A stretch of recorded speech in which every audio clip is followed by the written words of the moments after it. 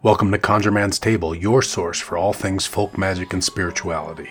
I'm your host, Brother Hoodoo Moses, and in each episode we'll answer your burning questions about spells, curses, herbs, and more. If you're new here, you're in for a magical journey. And if you're a returning listener, welcome back to the table. Let's dive into today's question.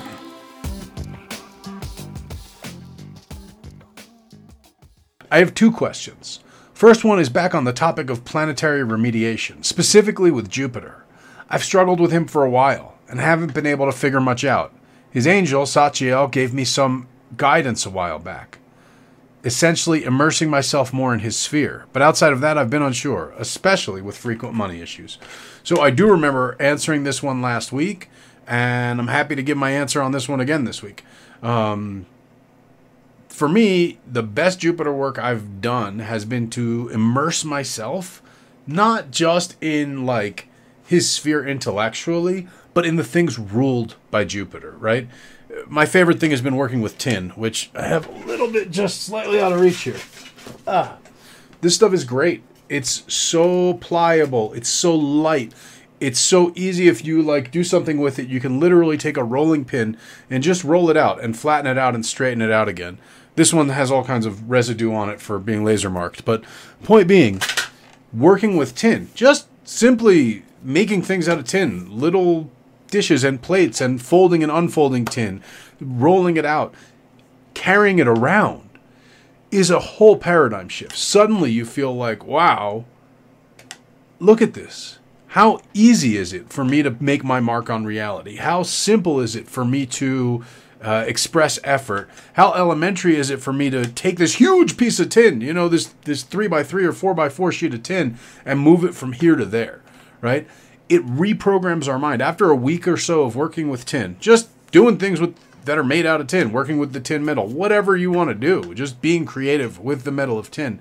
After about a week or so, all of a sudden it like recalibrates our take on reality. And if you've worked with iron, like if you go to the gym, okay, you've worked with iron, you have some basic sense of, what weight of an object is going to be, what the mass of an object is going to be, things like that. If you've done your Saturn work and carried lead around, the first thing that you notice when you pick up that piece of lead on the first day, some people will carry a piece of lead around every Saturday for Saturn.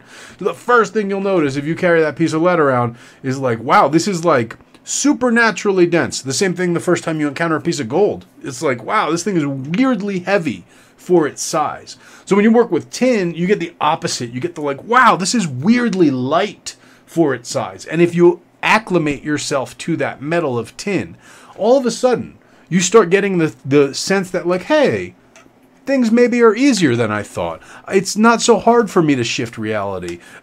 Mistakes can easily be corrected. That general Jupiterian sense really pervades you.